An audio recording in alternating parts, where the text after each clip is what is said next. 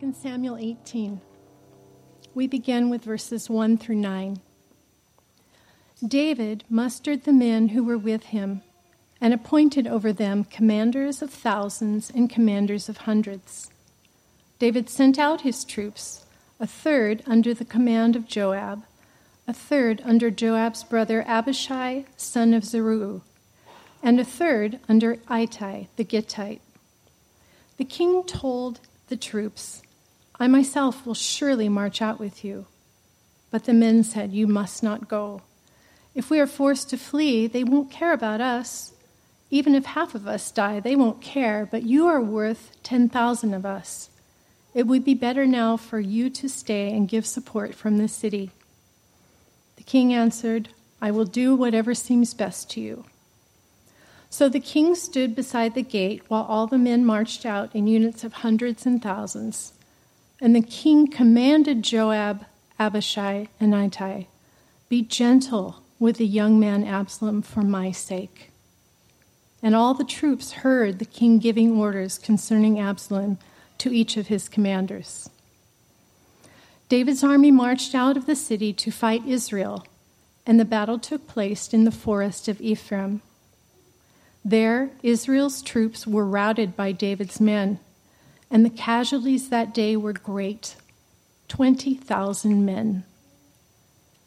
The battle spread out over the whole countryside, and the forest swallowed up more men that day than the sword.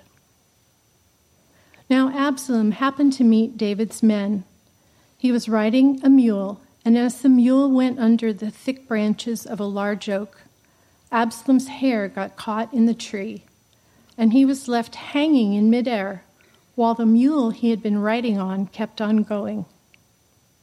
Continuing on to verses 14 and 15, we read, Joab said, "I am not going to wait like this for you."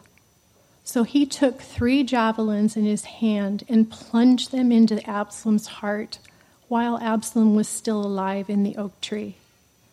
And 10 of Joab's armor-bearers surrounded Absalom, struck him, and killed him. Concluding now with verses 31 to 33. Then the Cushite arrived and said, "My lord the king, hear the good news. The Lord has vindicated you today by delivering you from the hand of all who rose up against you." The king asked the Cushite, "Is the young man Absalom safe?" The Cushite replied, "Oh, may the enemies of the Lord the king and all who rise up to harm you be like that young man." The king was shaken. He went up to the room over the gateway and wept. As he went, he said, "Oh, my son Absalom, my son Absalom. If only I had died instead of you. Oh, Absalom, my son, my son." This is the word of the Lord.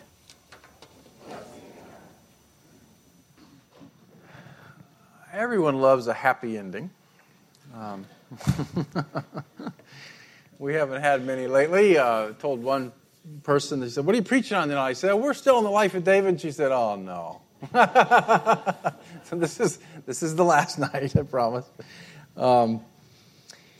For some reason, though, even though we're all drawn to happy endings, there's a sense in which there's something about tragedy that we're drawn to as well. By tragedy, I'm talking about that form of literature, that kind of play or story or film where you have a hero with a tragic flaw that makes a bad choice that results in their destruction and usually the destruction of others around them. The Greeks started this 3,000 years ago. Shakespeare was brilliant at it. 10 of his plays were tragedies. Today, Hamlet is played thousands of times every year all over the world 500 years later. Why? Why are Breaking Bad and The Dark Knight and Game of Thrones and whatever it is? Why are we drawn into these tragedies, they seem to have such power over us. Aristotle wrote the classic answer to that many years ago. He said it was because of catharsis, that there was something about watching someone go through a tragedy that helped you work through your own emotions, learn something, and be thankful it wasn't you. I mean, if you conclude, well, at least I didn't marry my mother. Things could be worse or something like that. But why would we want to read a tragedy in our Bibles? This is something that, honestly, I've wrestled with. When I thought about going through the life of David with you, I was kind of pumped up, and I remember, all the great stories, the early ones. And for some reason, I just hadn't read all the way through, I guess. I didn't remember how badly it ends up. And sometimes on a story like this, which is the ultimate tragedy, it just seems sort of odd to stand before you and preach it. I mean, if you've seen a Shakespeare tragedy, at the end there's bodies everywhere and blood everywhere, and the curtain goes down, it's like some guy in khakis and a red sweater comes out and says, "So, what do you think? What can we learn about this for our lives today?" I mean, you don't do that with tragedies. But tragedies are in our Bibles. And so I've been thinking a lot, why? I mean, the Bible is a book about hope and promise and redemption. Why do we have these stories in it? Well, I think the difference between a Greek tragedy and a Shakespearean tragedy, at least some of them, is the biblical tragedies are stories that are embedded in a larger story. I think that's the difference. And if you're going to read a story like the one we're reading tonight, and there is no happy ending tonight, you've got to always read it in light of the larger story of God's healing and love and redemption in the world. And you know what? That's true when you're living a tragedy, isn't it? See, one of the things that strikes me about a story like this and about the Greek tragedies and even the Shakespearean tragedies is you get into them and the characters seem to lose all agency. They seem to be victims at the whims of power and forces in their hearts, in their world, that they're powerless to do anything about. And you have this feeling that they're just being sucked down this drain of darkness, and you know it's just going to get worse as the play goes on. And there's nothing they can do to unplug. And Absalom and David kind of have that feel too, that it's not going to end well. So when we read a story like this, when you are living a story like this, and I know some of you are tonight, you've got to remember there's a bigger story. You're not a victim of forces beyond your control. So let's just read through this a little bit. Let this tragedy read us, and let's remember the bigger story. If David has a tragic flaw, remember we talked about tragedies, the hero has a tragic flaw. As we've said last week, I would argue that it's passivity. That he just refuses to deal with the messes that he's made in his life. He doesn't deal with his lust and his inner demons, so he commits adultery. He doesn't deal with the sick dynamics in his family, so there is a rape that occurs. He does nothing to heal the wound between Amnon and Absalom, so a murder occurs. He does nothing to pursue Absalom, and so Absalom lives in exile for 3 years, comes back into the kingdom, lives 2 more years. David refuses to move into the chaos that is their hatred. And so, surprise, surprise, Absalom rebels against the king. And that's where our story begins. He begins a civil war. The aging David is not done yet. He still has enough popular support to raise an army. You could read this different ways. The young men say to the king, really, we don't want you to get hurt out there, so you stay home. And I think what probably is happening is they've been watching the guy's track record for a while, and they don't want him in the way. And so they kind of wheel him over to the porch and say, Papa, just hang out and we'll come back. And David says, whatever you want. So he does. He gives his commanders this impossible request. He says, deal gently with the young man Absalom. Can you imagine a more confusing battle order? You can't deal gently with the enemy you're trying to kill. And politically, if you've got a rebel in your kingdom, you can't keep the guy alive. So it just reveals David is at this point in his life where he's made bad decision after bad decision, and his heart is so torn and conflicted now, he can't even lead well. He doesn't even know what to say. Well, if David's tragic flaw is passivity, what would Absalom's be?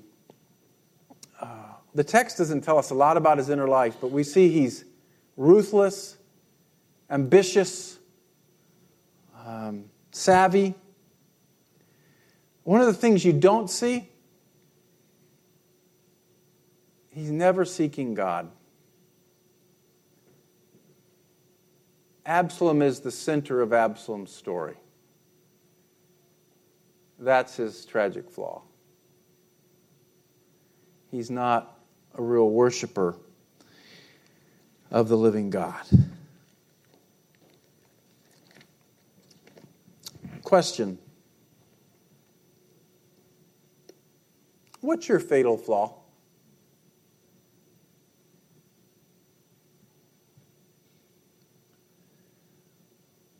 What's the one area of your life that if you neglect, it could destroy you?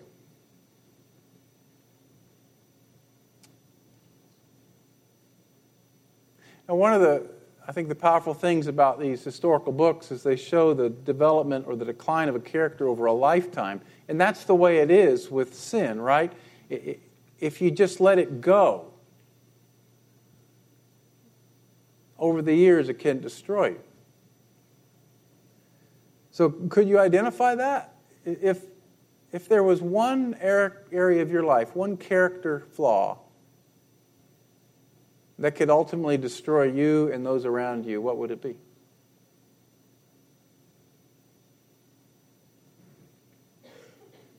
Now, when I ask you that, I want to remind you of the bigger story. Because even though in this story it looks like Absalom and David are powerless to change their fatal flaws, nobody changes in the last part of 2 Samuel. The bigger story of the gospel says Jesus Christ saves, redeems, heals us, comes into our life by the Holy Spirit and renews us, and we really can change.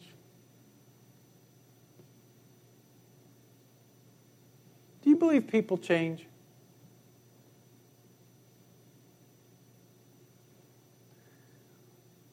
I think one of the danger signs or the warning signs that you're slipping into sort of a tragic view of life, and by that I mean you think that you're doomed, that it's kind of all played out, there's nothing you can do about it, things are against you.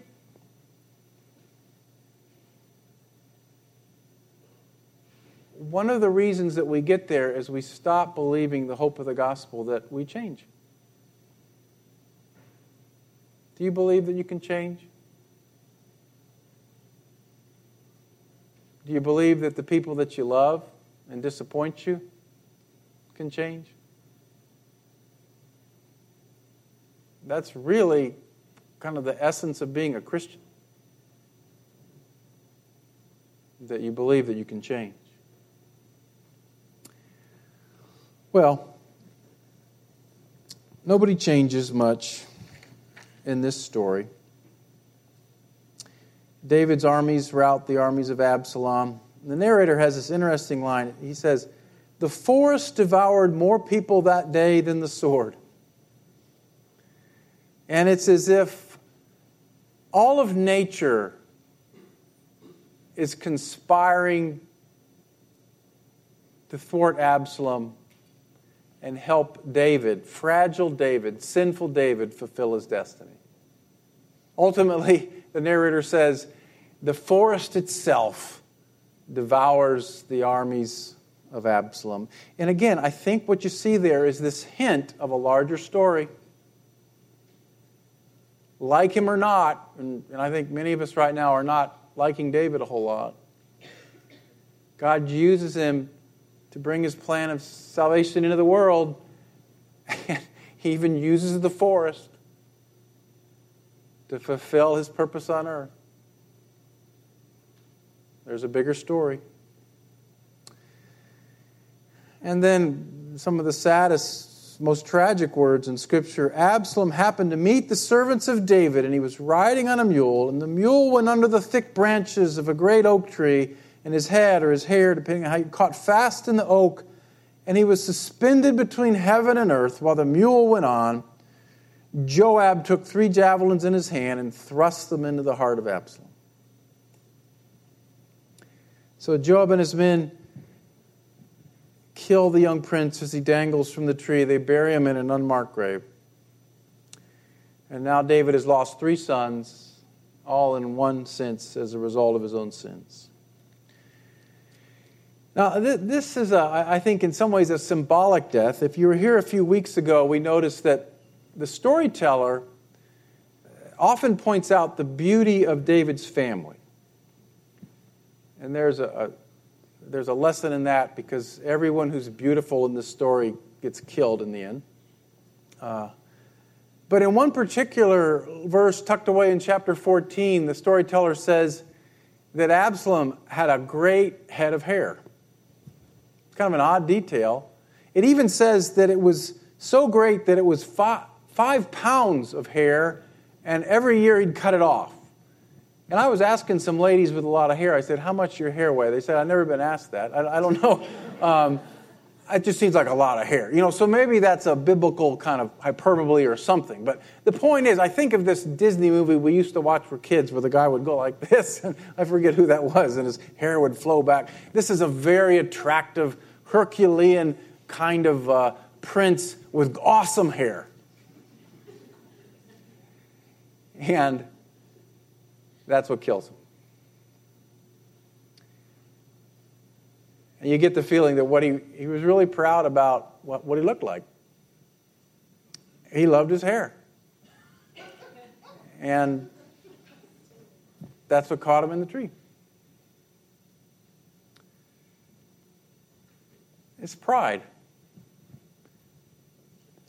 In Greek tragedies, hubris is often the fatal flaw that kills the hero.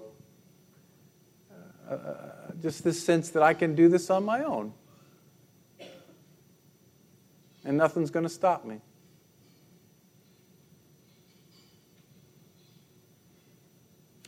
I confess that I can tell when it's time maybe to end up a series, because I start losing energy for it myself.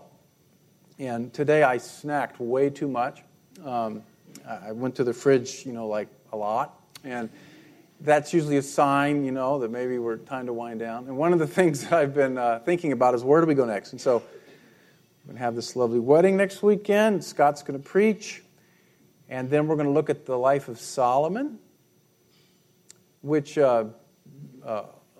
spoiler alert, starts well. It doesn't end very well. There's kind of a pattern here.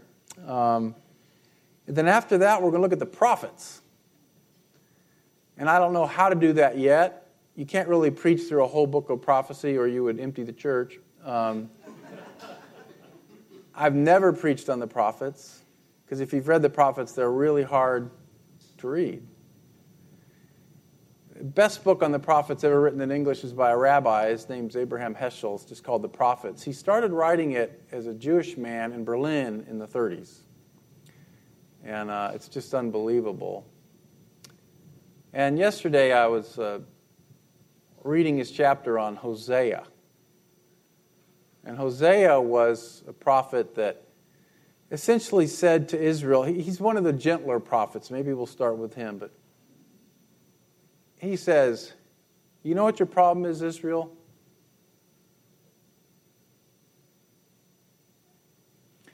You don't know God anymore. You know, Amos is all about justice, and Hosea is more about the heart. He says, you don't know him.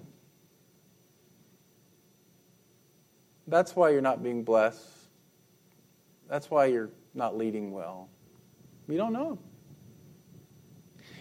And quotes like my preaching professor said, never read a quote like this to a church, but this more for me than for you. So he says, Hosea's central complaint against the people is that they don't know God. The Hebrew verb yada does not always mean to know as being acquainted with. In most Semitic languages, it signifies sexual union as well as mental and spiritual activity.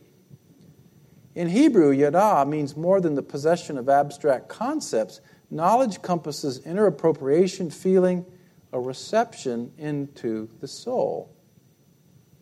Hosea says, their deeds do not permit them to return to their God, and they know not the Lord. So as I read the life of David and the tragedy of Absalom, the real tragedy is that they don't know the Lord.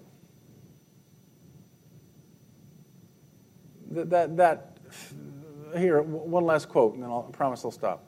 He says, the relationship between God and Israel calls not only for right action, but also for a feeling for each other. This is the essential religious requirement. The loss of an emotional identification with God is the cause of man's undoing. I mean, that's what I was dealing with at the table tonight. It's just so easy to lose that. It's so hard to keep that feeling, that sympathy, that emotional connection alive with God. That's why I'm so thankful for the beautiful worship that we enjoyed tonight. That certainly helps us. But I think if you're in a tragic arc tonight, if you're living out a tragedy, if you're kind of in that place where you're starting to feel like there's no bigger story, this is not going to end well. I'm trapped. I'm powerless. I'm a victim. There are forces pitted against me, and I have no power to control it. You're believing a lie. And the antidote is knowing the Lord.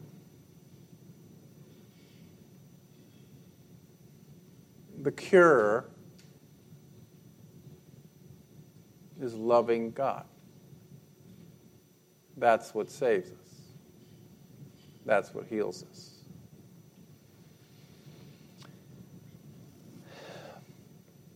David soon hears of his son's death in battle. He's overwhelmed with grief and despair. The king was deeply moved, went up to the chamber over the gate and wept. And as he went, he said, "Oh, my son Absalom, my son Absalom, would I have died instead of you, O Absalom, my son, my son." And his grief is so all-consuming that his general pulls him aside and essentially says, "Get a grip, king, or we're all going to leave you." And David slumps down at the front of the gate. That's the end of this part of the story. You know what the name in Hebrew, I looked it up today, for Absalom means? My father is peace. My father is peace. So when David is saying, my Hebrew is no good, Ben Avassalom, Ben Avshalom, Ben Avshalom, son of Absalom, son of the Father who is peace. God. And what he's doing in some ways is what I see often at funerals. He's saying the things that he should have said when his son was alive. And his grief is the grief of a man who's buried 3 children, but his grief is the man who is living in the shadow of his regret. He's looking back at a wasted life.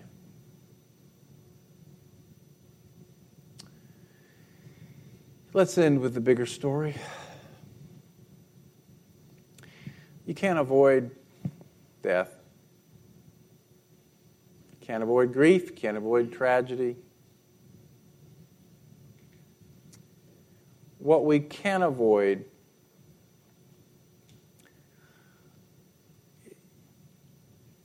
is regret.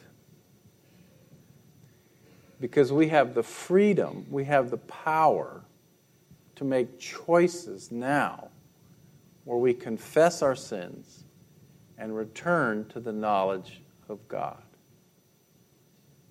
And so while we will all weep at the grave, we don't have to weep the weep of regret. Because right now, tonight, you can turn back to God. You can turn from whatever it is that you'd regret if you died today. You can change. And you can know God. There are tragedies in our lives. But our life does not need to be a tragedy.